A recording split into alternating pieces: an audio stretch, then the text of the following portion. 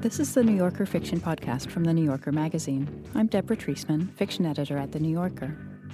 Each month, we invite a writer to choose a story from the magazine's archives to read and discuss. This month, we're going to hear Baster by Jeffrey Eugenides, which was published in The New Yorker in June of 1996.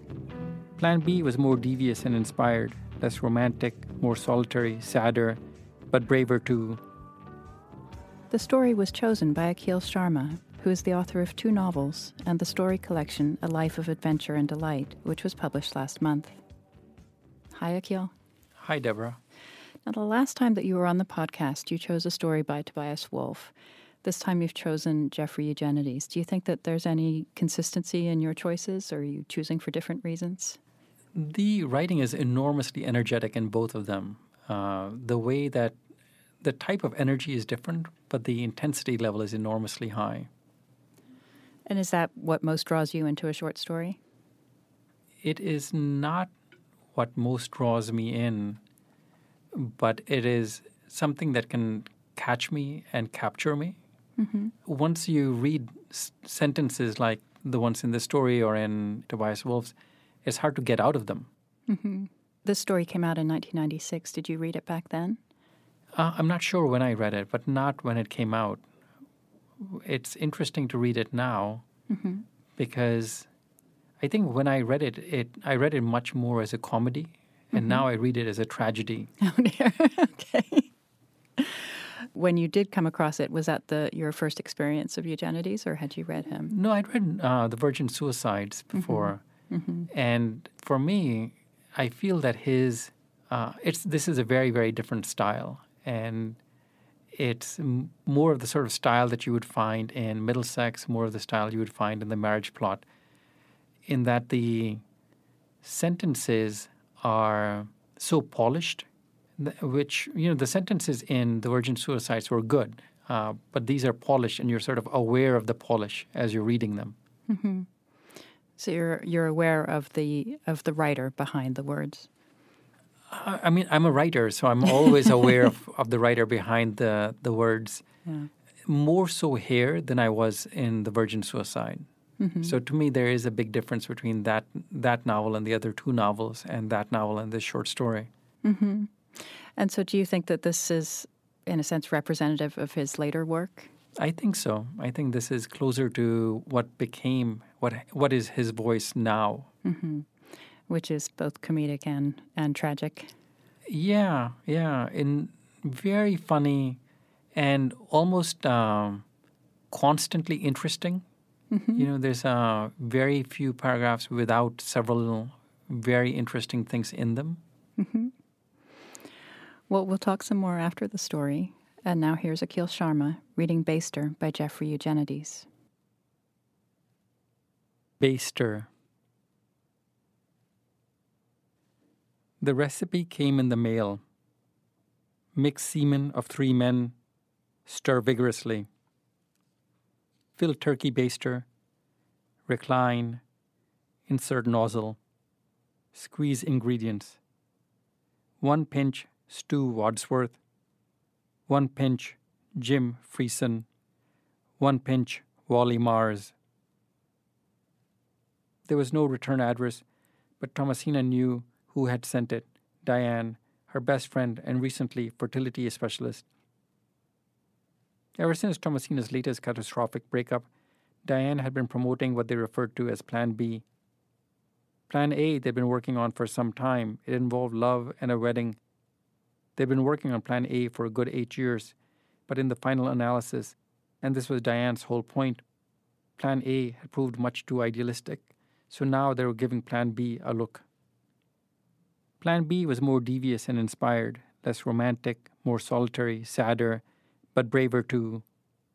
It stipulated borrowing a man with decent teeth, body, and brains, free of the major diseases, who was willing to heat himself up with private fantasies. They didn't have to include Thomasina in order to bring off the tiny sputter that was indispensable to the grand achievement of having a baby. Like twin Schwarzkopfs, the 2 friends noted how the field of battle had changed of late. The reduction in their artillery, they had both just turned 40. The increased guerrilla tactics of the enemy, Men didn't even come out into the open anymore. And the complete dissolution of the code of honor. The last man who'd got Thomasina pregnant, not the boutique investment banker, the one before, the Alexander technique instructor, hadn't even gone through the motions of proposing marriage. His idea of honor had been to split the cost of the abortion. There was no sense denying it. The finest soldiers had quit the field, joining the peace of marriage. What was left was a ragtag gang of adulterers and losers, hit-and-run types, village burners. Thomasina had to give up the idea of meeting someone she could spend her life with. Instead, she had to give birth to someone who would spend life with her. But it wasn't until she received the recipe that Thomasina realized she was desperate enough to go ahead. She knew it before she'd even stopped laughing. She knew it when she found herself thinking, Stu Wadsworth, I could maybe see, but Wally Mars? Thomasina, I repeat, like a ticking clock, was 40. She had pretty much everything she wanted in life. She had a great job as an assistant producer of the CBS Evening News with Dan Rather. She had a terrific adult-sized apartment on Hudson Street. She had good looks, mostly intact. Her breasts weren't untouched by time, but they were holding their own. And she had new teeth. She had a set of gleaming new bonded teeth. They'd whistled at first, before she got used to them, but now they were fine.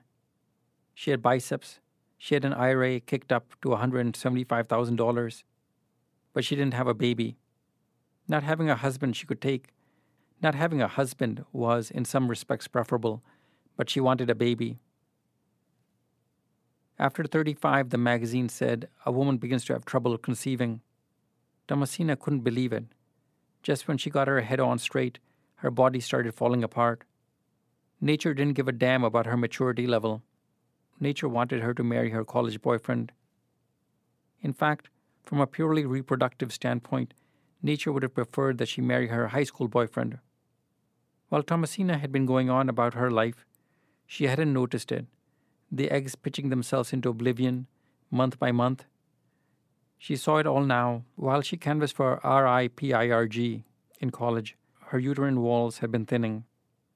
While she got her journalism degree, her ovaries had cut estrogen production, and while she slept with as many men as she wanted, her fallopian tubes had begun to narrow, to clog.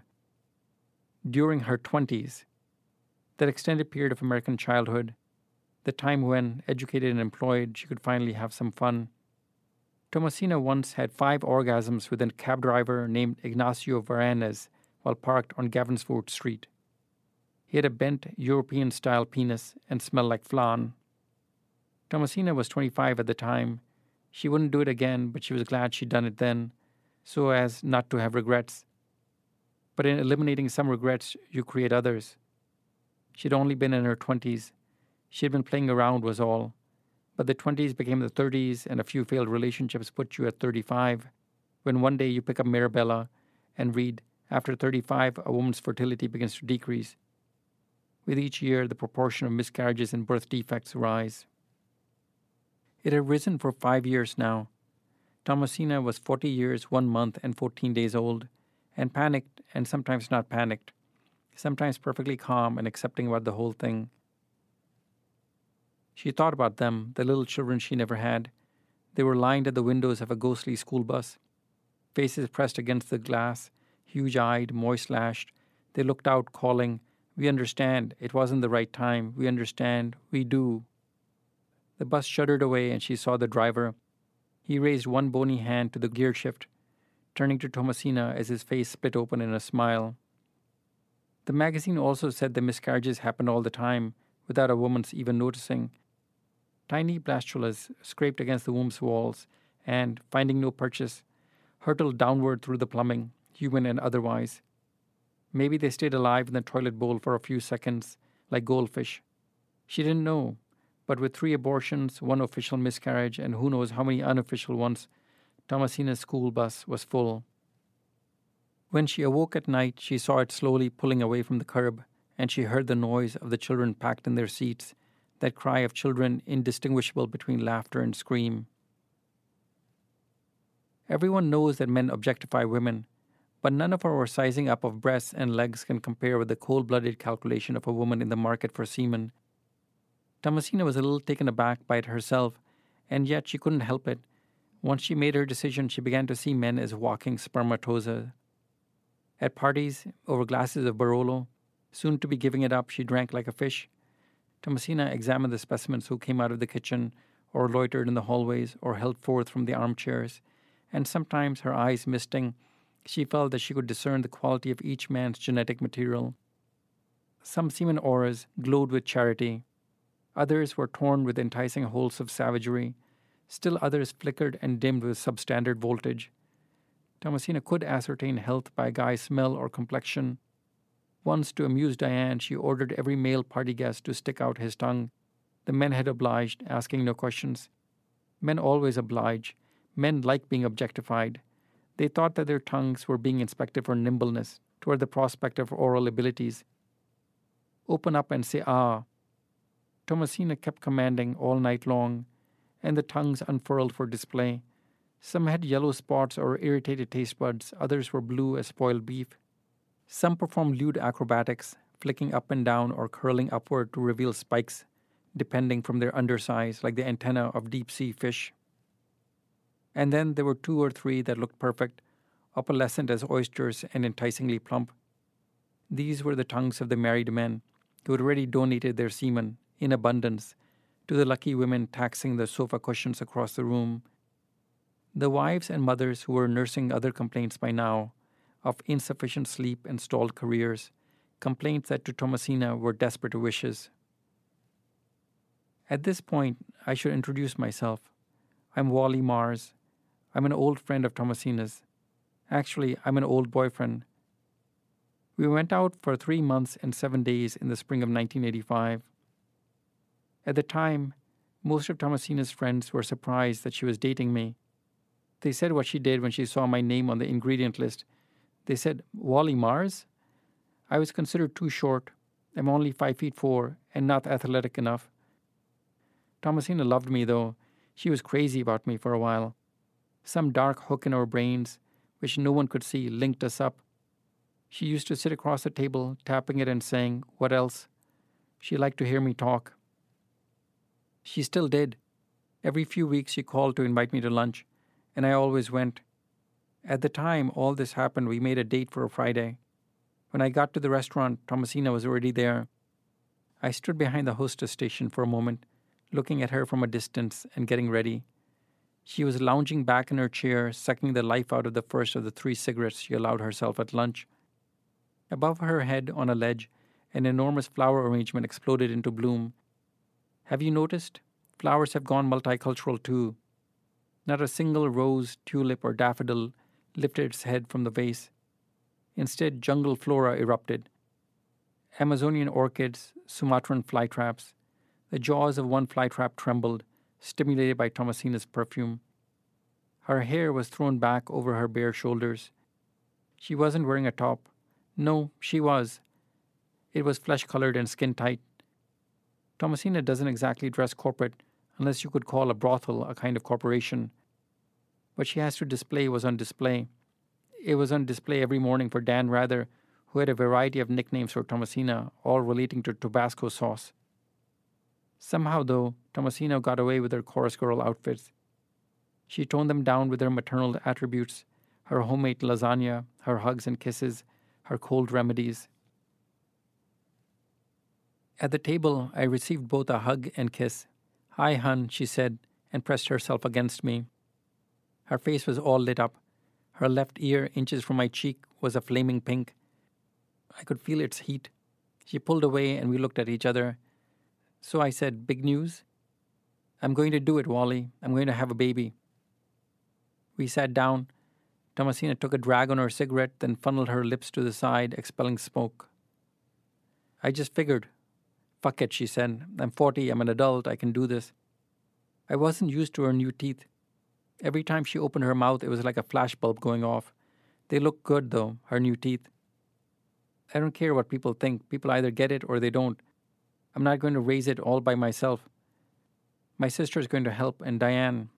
You can babysit too, Wally, if you want. Me? You can be an uncle.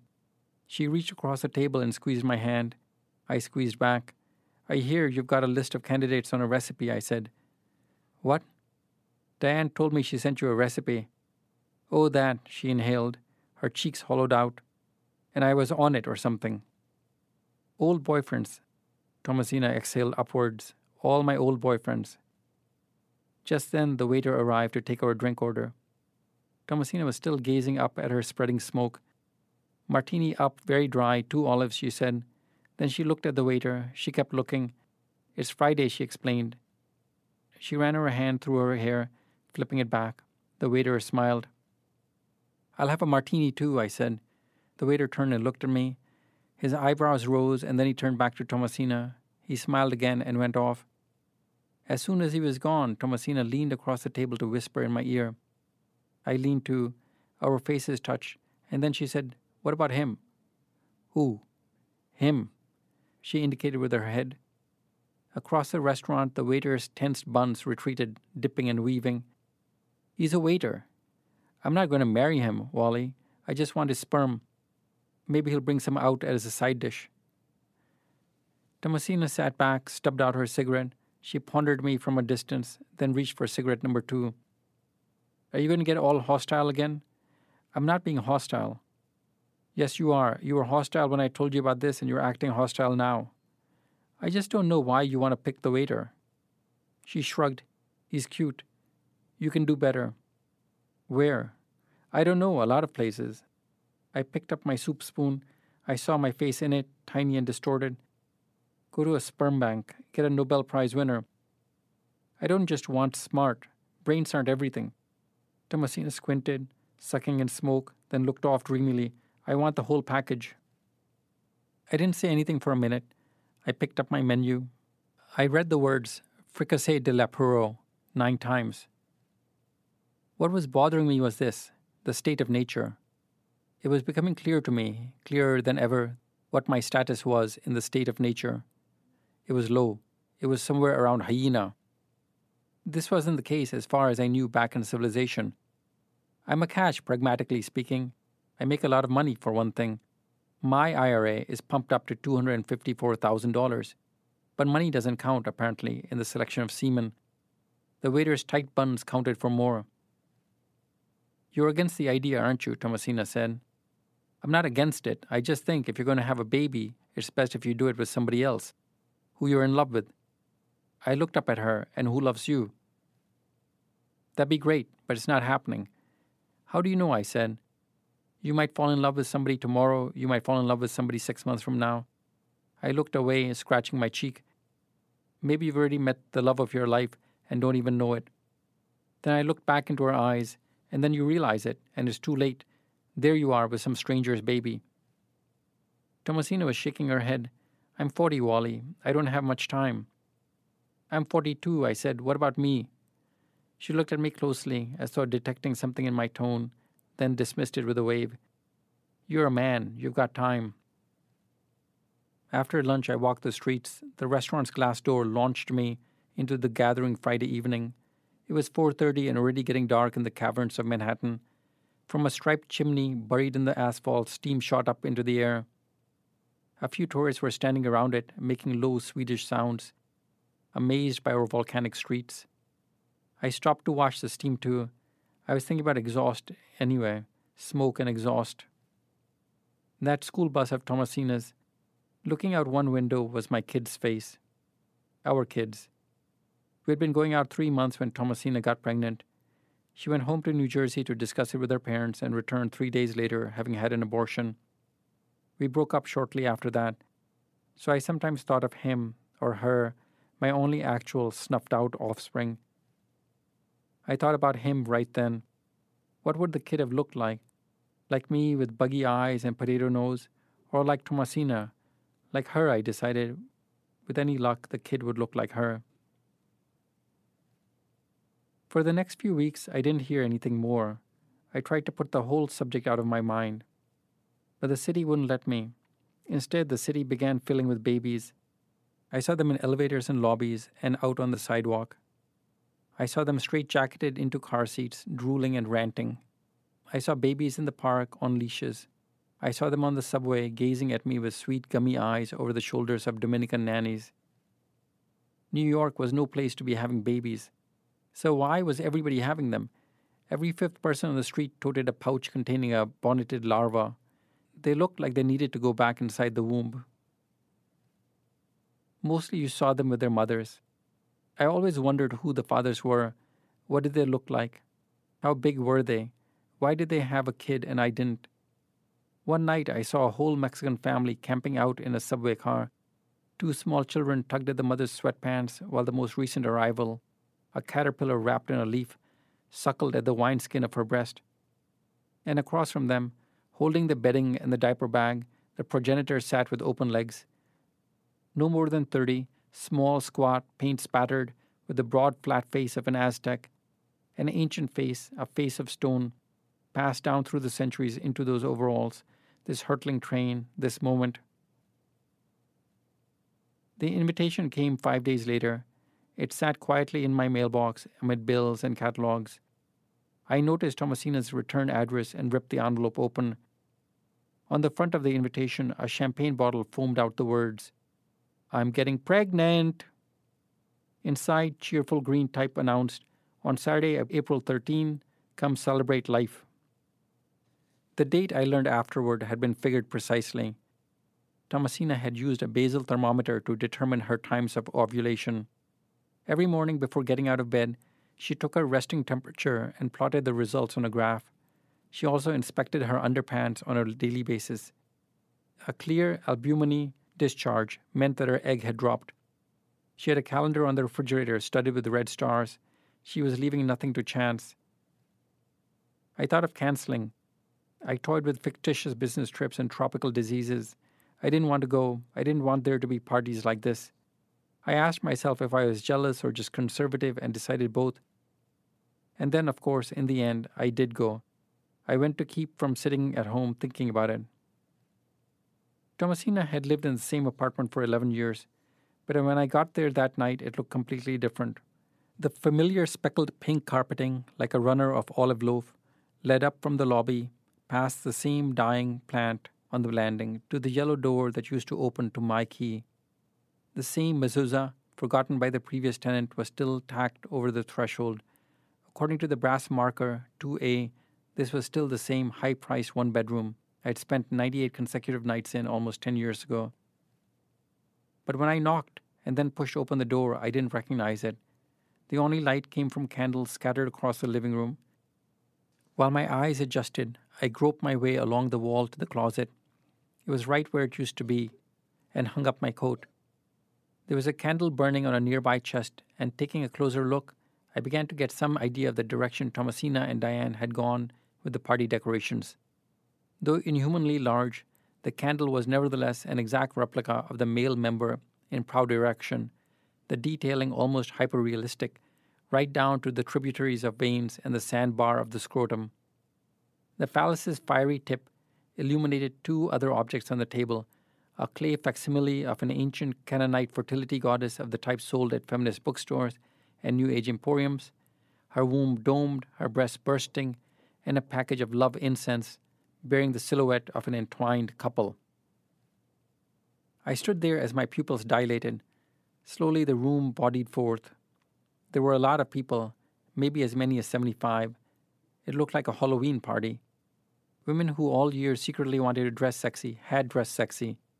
They wore low-cut bunny tops or witchy gowns with slits up the side. Quite a few were stroking the candles provocatively or fooling around with the hot wax. But they weren't young. Nobody was young. The men looked the way men have generally looked for the past 20 years, uncomfortable yet agreeable. They looked like me. Champagne bottles were going off, just like on the invitation. After every pop, a woman would shout, "Oops, I'm pregnant," and everyone would laugh.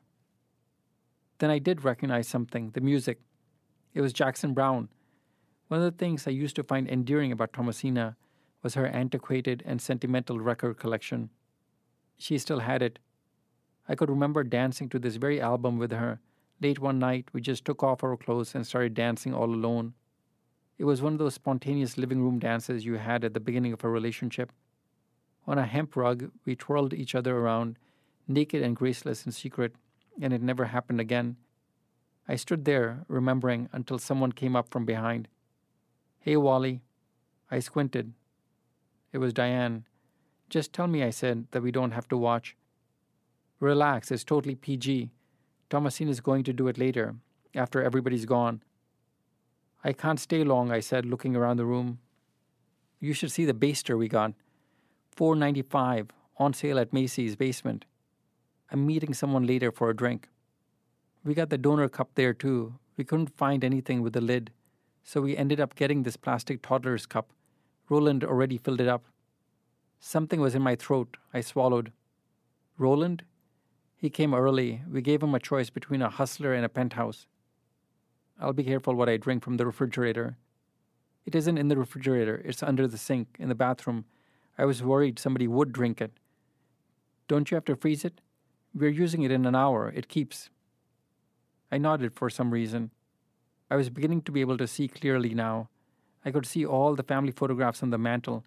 Thomasina and her dad, Thomasina and her mom, the whole Genovese clan up in an oak tree. And then I said, "Call me old-fashioned, but," and trailed off. "Relax, Wally. Have some champagne. It's a party." The bar had a bartender. I waved off the champagne and asked for a glass of scotch, straight. While I waited, I scanned the room for Thomasina. Out loud, though pretty quietly, I said with bracing sarcasm, "Roland." That was just the kind of name it would have to be, someone out of a medieval epic, the sperm of Roland. I was getting whatever enjoyment I could out of this when suddenly I heard a deep voice somewhere above me say, "Were you talking to me?" I looked up, not into the sun exactly, but into its anthropomorphic representation. He was both blond and orange and large, and the candle behind him on the bookshelf lit up his mane like a halo. "Have we met?" "I'm Roland de Marchelier." "I'm Wally Mars," I said. "I thought that might be you. Diane pointed you out to me." "Everybody's pointing me out. I feel like some kind of prize hog," he said, smiling. "My wife just informed me that we're leaving. I managed to negotiate for one more drink." "You're married?" 7 years. "And she doesn't mind?" "Well, she didn't. Right now, I'm not so sure." What can I say about his face? It was open. It was a face used to being looked at, looked into without flinching. His skin was a healthy apricot color. His eyebrows, also apricot, were shaggy, like an old poet's. They saved his face from being too boyish. It was this face Thomasina had looked at. She looked at it and said, "You're hired." "My wife and I have 2 kids. We had trouble getting pregnant the first time, though, so we know how it can be. The anxiety and the timing and everything." "Your wife must be a very open-minded woman," I said. Roland narrowed his eyes, making a sincerity check. He wasn't stupid, obviously. Thomasina had probably unearthed his SAT scores. Then he gave me the benefit of the doubt. "She says she's flattered. I know I am." "I used to go out with Thomasina," I said. "We used to live together." "Really?" "We're just friends now." "It's good when that happens." "She wasn't thinking about babies back when we went out," I said. "That's how it goes. You think you have all the time in the world, then boom, you find you don't." "Things might have been different," I said. Roland looked at me again, not sure how to take my comment, and then looked across the room. He smiled at someone and held up his drink. Then he was back to me. "That didn't work. My wife wants to go."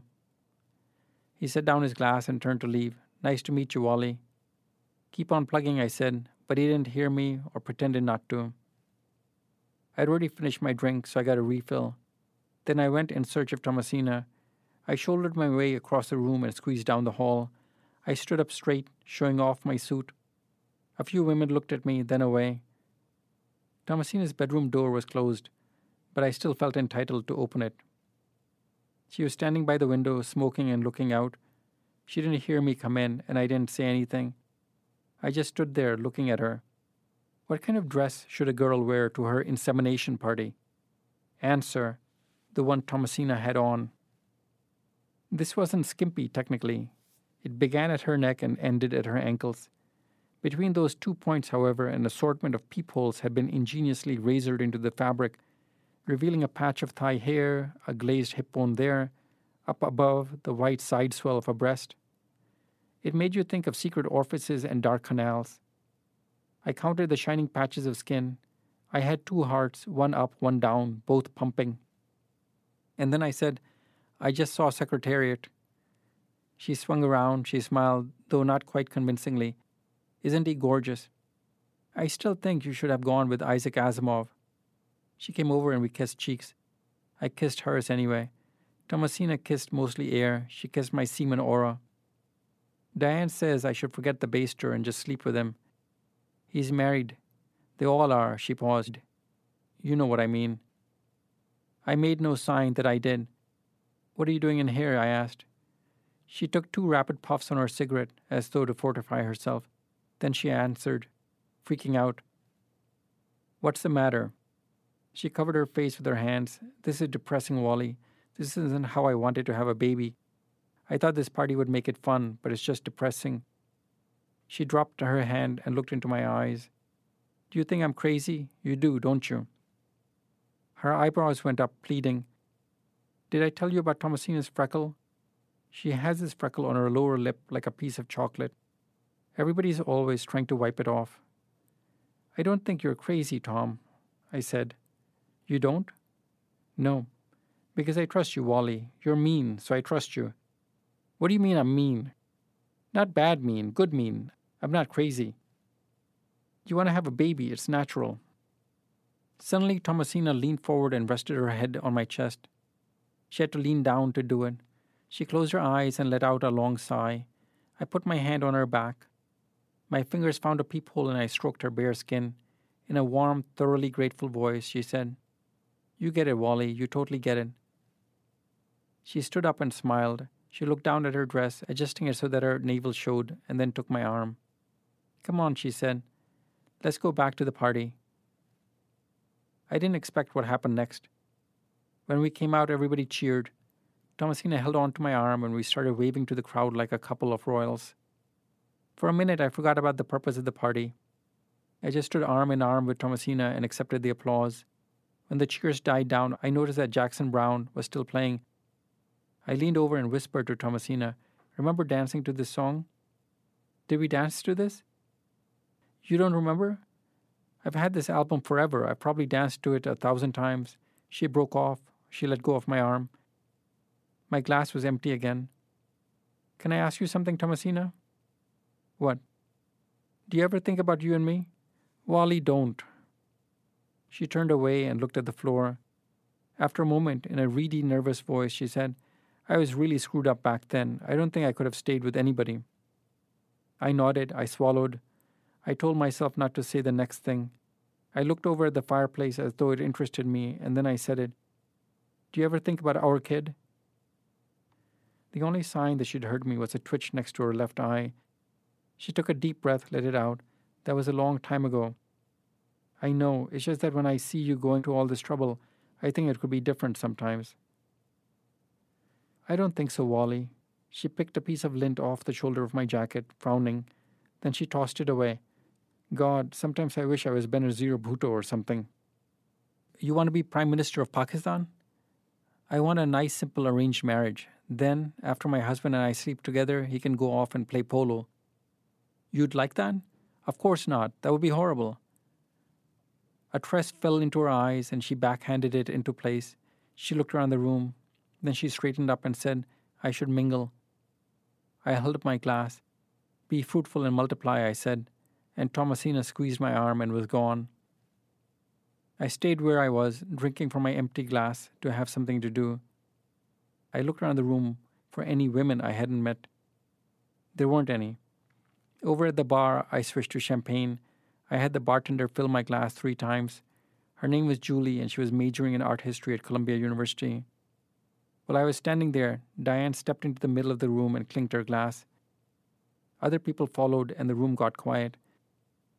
First of all, Diane began, Before we kick everyone out of here, I'd like to make a toast to tonight's oh-so-generous donor, Roland. We conducted a nationwide search, and let me tell you, the auditions were grueling. Everybody laughed. Somebody shouted, Roland left. He left? Well, we'll toast his semen. We've still got that. More laughter, a few drunken cheers. Some people, men and women both now, were picking up the candles and waving them around. And finally, Diane went on, Finally, I'd like to toast our soon-to-be expecting, knock on wood, mother. Her courage in seizing the means of production is an inspiration to us all. They were pulling Thomasina out onto the floor now. People were hooting. Thomasina's hair was falling down. She was flushed and smiling. I tapped Julie on the arm, extending my glass. Everyone was looking at Thomasina when I turned and slipped into the bathroom. After shutting the door, I did something I don't usually do. I stood and looked at myself in the mirror. I stopped doing that for any prolonged period at least 20 years ago. Staring into mirrors was best at around 13, but that night I did it again.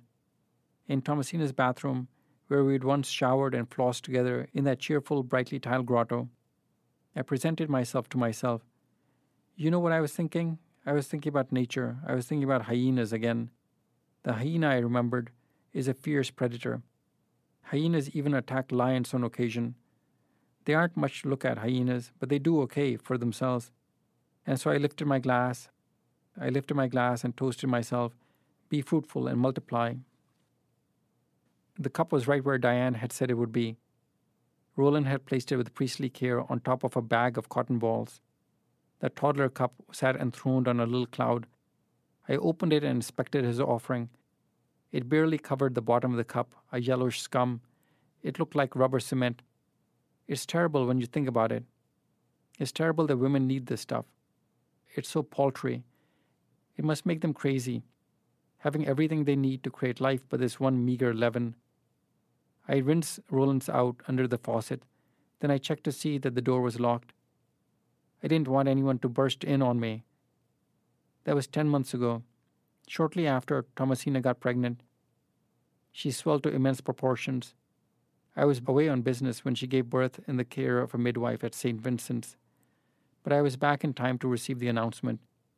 Thomasina Genovese proudly announces the birth of her son, Joseph Mario Genovese, on January 15th, 1996, 5 pounds, 3 ounces.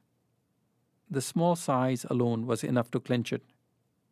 Nevertheless, bringing a Tiffany spoon to the little heir the other day, I settled the question as I looked into his crib. The potato nose, the buggy eyes. I'd waited 10 years to see that face at the school bus window. Now that I did, I could only wave goodbye.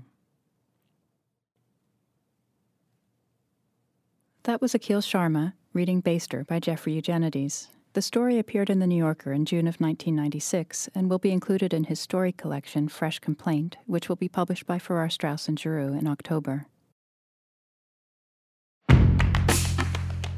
Hi, I'm Deborah Treisman, fiction editor of The New Yorker. Each week on the Writer's Voice podcast, New Yorker fiction writers read their newly published stories from the magazine. You can hear from authors like Colson Whitehead. Turner nudged Elwood, who had a look of horror on his face. They saw it. Griff wasn't going down. He was going to go for it, no matter what happened after. Or Joy Williams. Her father was silent. Slowly, he passed his hand over his hair. This usually meant that he was traveling to a place immune to her presence, a place that indeed contradicted her presence. She might as well go to lunch. Listen to new stories or dive into our archive of great fiction. You can find the work of your favorite fiction writers and discover new ones. Listen and follow The Writer's Voice wherever you get your podcasts.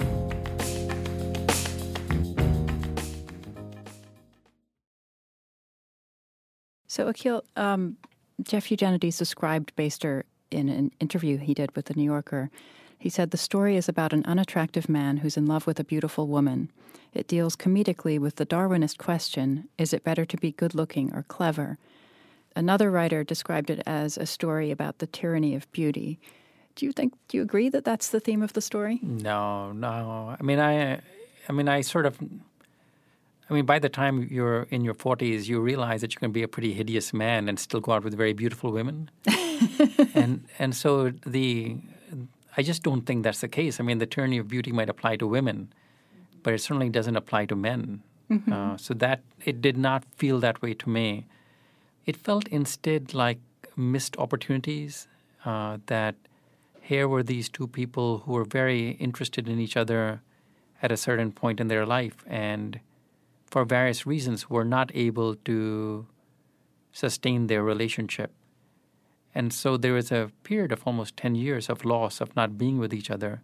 That is what stood out for me. All these things that are occurring are presented as comedy, but they're also torture. Mm-hmm. If you speed up things, the angle that you approach things with can turn ordinary suffering into comedy. And that's what this story feels like. And each time I've read it again, I felt the enormous anguish inside the story. Mm-hmm. I'm in my 40s now, and I know many men and women who are in this situation or who have been in this situation. Of wanting to be parents. Of seeking sperm, Mm-hmm. And becoming single parents, Mm-hmm. these sort of things. Talking about miscarriages, about abortions. Mm-hmm. And so all of this feels very real. Yeah. You mentioned that there's 10 years of loss between these two people because their relationship didn't work. When you read how they each describe the relationship or remember it, it's quite radically different. That Wally has this sense of there having been a deep connection between them, this sort of dark hook between them, and that Thomasina was crazy about him. And then she says, well, I was just really screwed up at that time. So, I did those things with 1,000 different people. Who do you think's remembering correctly? Oh, she doesn't say that I did those things with 1,000 different people. She says that I danced to that album 1,000 times. You also wonder, in a moment like this, whether it isn't kindness to herself and to him by trying to push him away. Mm-hmm. That's sort of how I read it. I certainly feel that the relationship must be quite meaningful if they're seeing each other so regularly. Mm-hmm. That also stood out to me.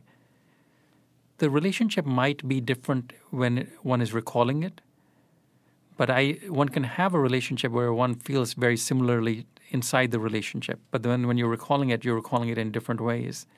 So, for example, if she's had a number of intense relationships, she can recall it as somebody saying, I was crazy, I did these things, I'm sorry.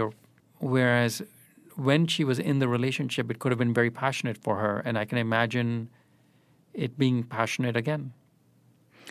Do you think that physical attractiveness is the reason she doesn't want Wally Mars to be the sperm donor? I didn't get that.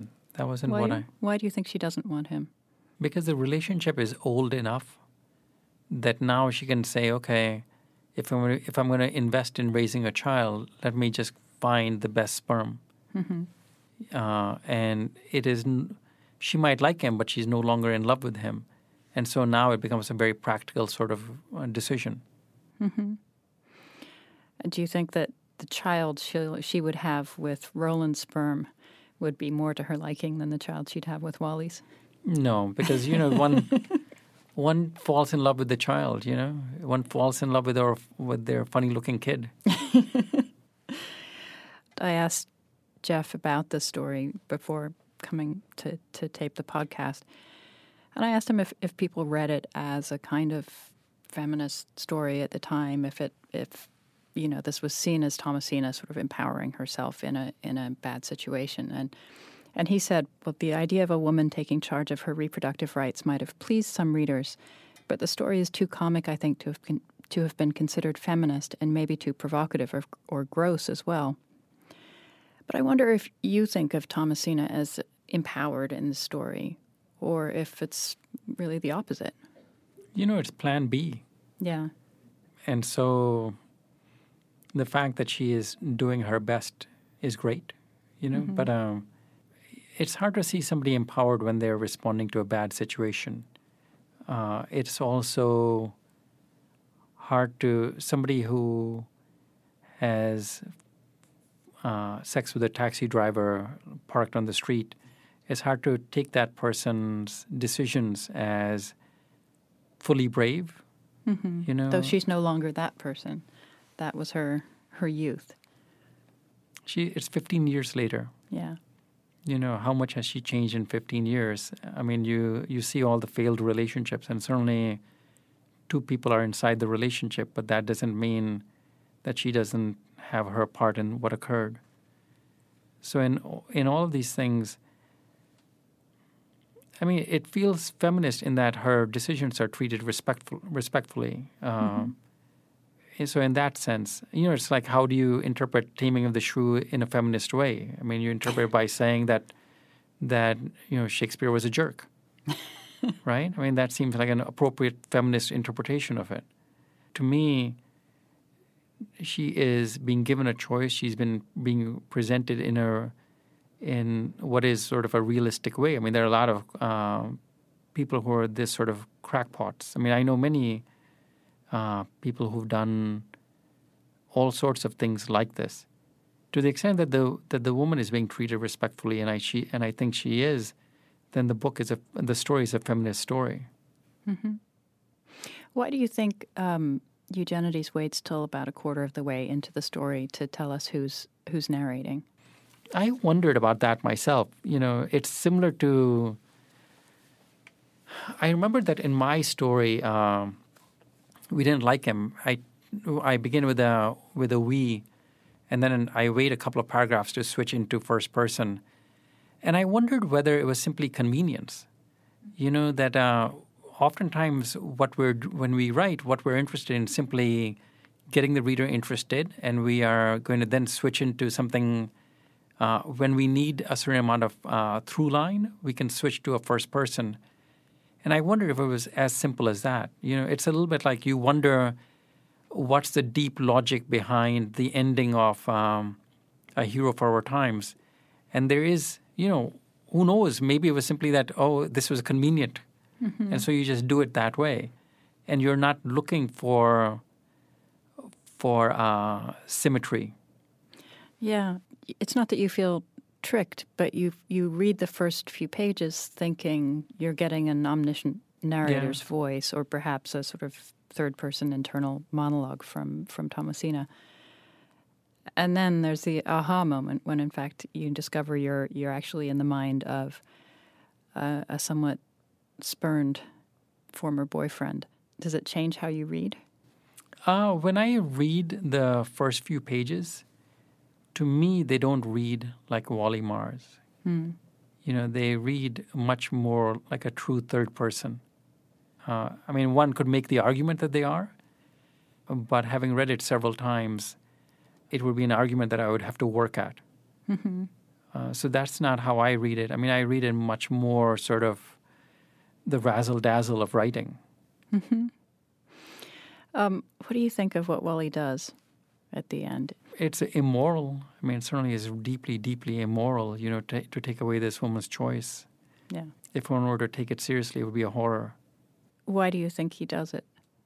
Is it out of love or sort of longing to have that child they didn't have? Or is it revenge because they didn't have that child? I didn't get a sense of malice, that would lead to revenge. I didn't get that.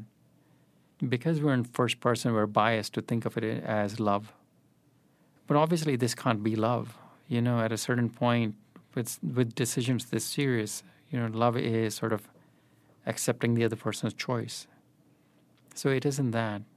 But the way that the story is set up, it is set up, I believe, so that we read it as love or some sort of longing, because the actual decision is, the weight of the decision is diminished. In a sense, you finish the story and you think, well, Wally he got the last laugh here, perhaps in response to having been rejected by her. But he doesn't really get the last laugh because he's not ever going to be the father to this child. He sees it and says all he can do is wave goodbye. In Eugenides' description, it's a kind of comic look at Darwinism. Do you see that? Again, my personal, what I see around me is you can be a relatively hideous man and still go out with very beautiful women. I mean, that I find constant. Mm-hmm. And so the idea of Darwinism, especially with if one person makes good money, etc., it doesn't read like Darwinism. I know that the metaphor exists within the story, but I don't read it that way. I think of it as a metaphor that organizes things, but I don't read it. I don't read the story in that way. Mm-hmm. And so ultimately for you, you said when you first read it, it was a comedy, and now it's a tragedy. Yeah. Do you think both of those things are intentional, or there in the voice? Yeah, both of those things are present in the story. Both things I feel, are very deliberate. And I think like any very, very, very good story, one can move inside the story. Mm-hmm. And so one can see it from so many different angles. And like I think you can see it quite clearly. The feminist interpretation could be Thomasina's choice, right? And another feminist interpretation could be that, holy cow, this is a story about a rape. Both are equally valid. Mm-hmm. Or one could make them equally valid.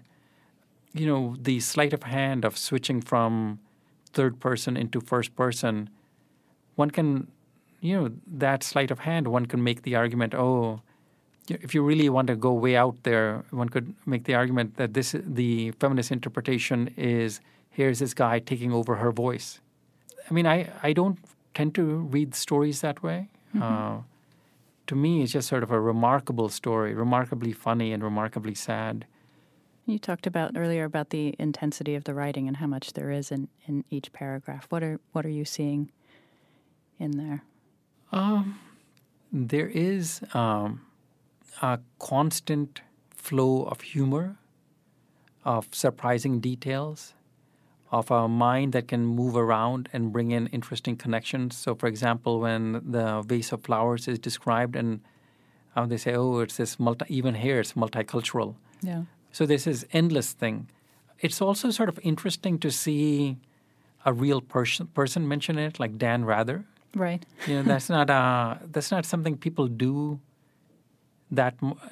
tend not to do that much in fiction, because it can tear the fabric of fiction when you have a real person present. And here it doesn't. Somehow the artificiality of the narrative is enhanced by mentioning this real person, and that artificiality allows the energy to be greater. So, and hundreds of little things are fantastic. Even the minor description of the sperm at the bottom of the cup looking like, it's incredible. I like stories that are radically different from anything that I can write. Like, I don't know if I could write sentences that are this quick. So it's just fantastic to read it. Yeah. There are a lot of, you mentioned Dan Rather and the flower arrangement and so on. I feel as though there are a lot of specific markers of the time period in this story, even down to the fact that Thomasina's smoking in a restaurant, which wouldn't have seemed strange in 95 when it was written, but now feels so very much part of 20 years ago. Do you think that makes the story feel dated, or do you think it's still sort of timeless? I mean, this is stuff that my friends are going through right now. Yeah. And so I noticed the details, the smoking, etc., but it felt very current. Like it felt like I could get a call from a friend who would be talking about this. So it doesn't feel dated at all. It's sort of shocking how 22 years later it feels like, holy cow, this is occurring right now. Right. Perhaps now there would be easier access to good sperm. Yeah. In some ways, the technology has changed. Yep. The availability has changed.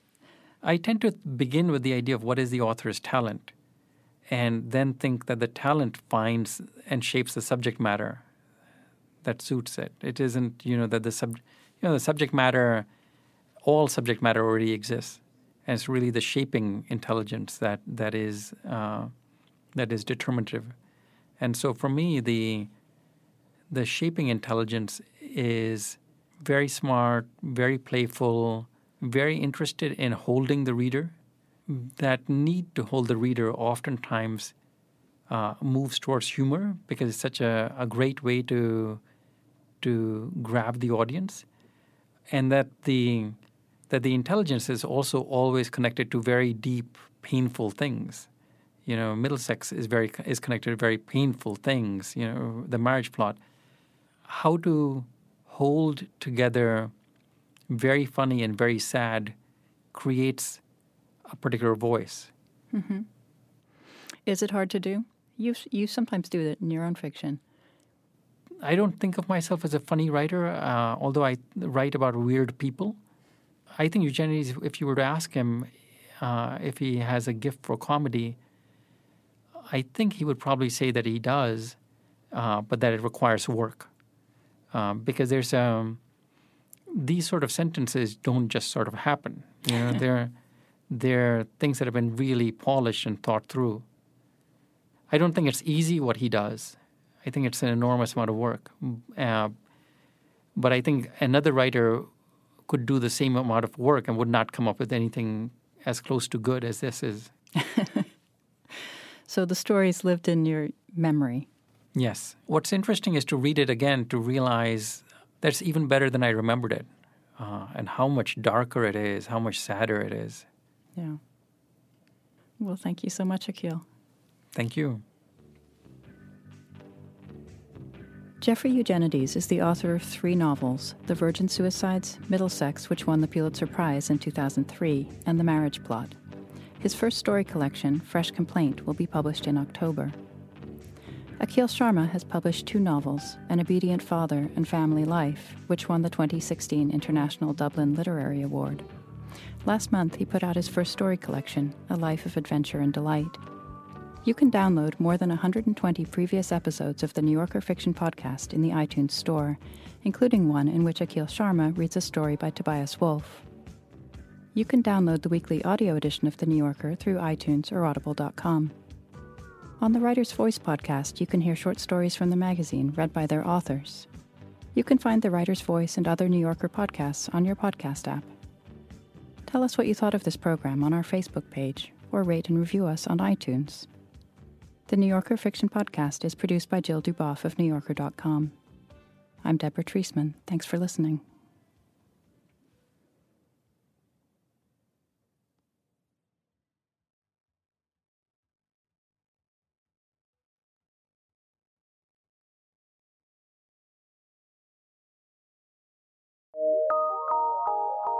From PRX.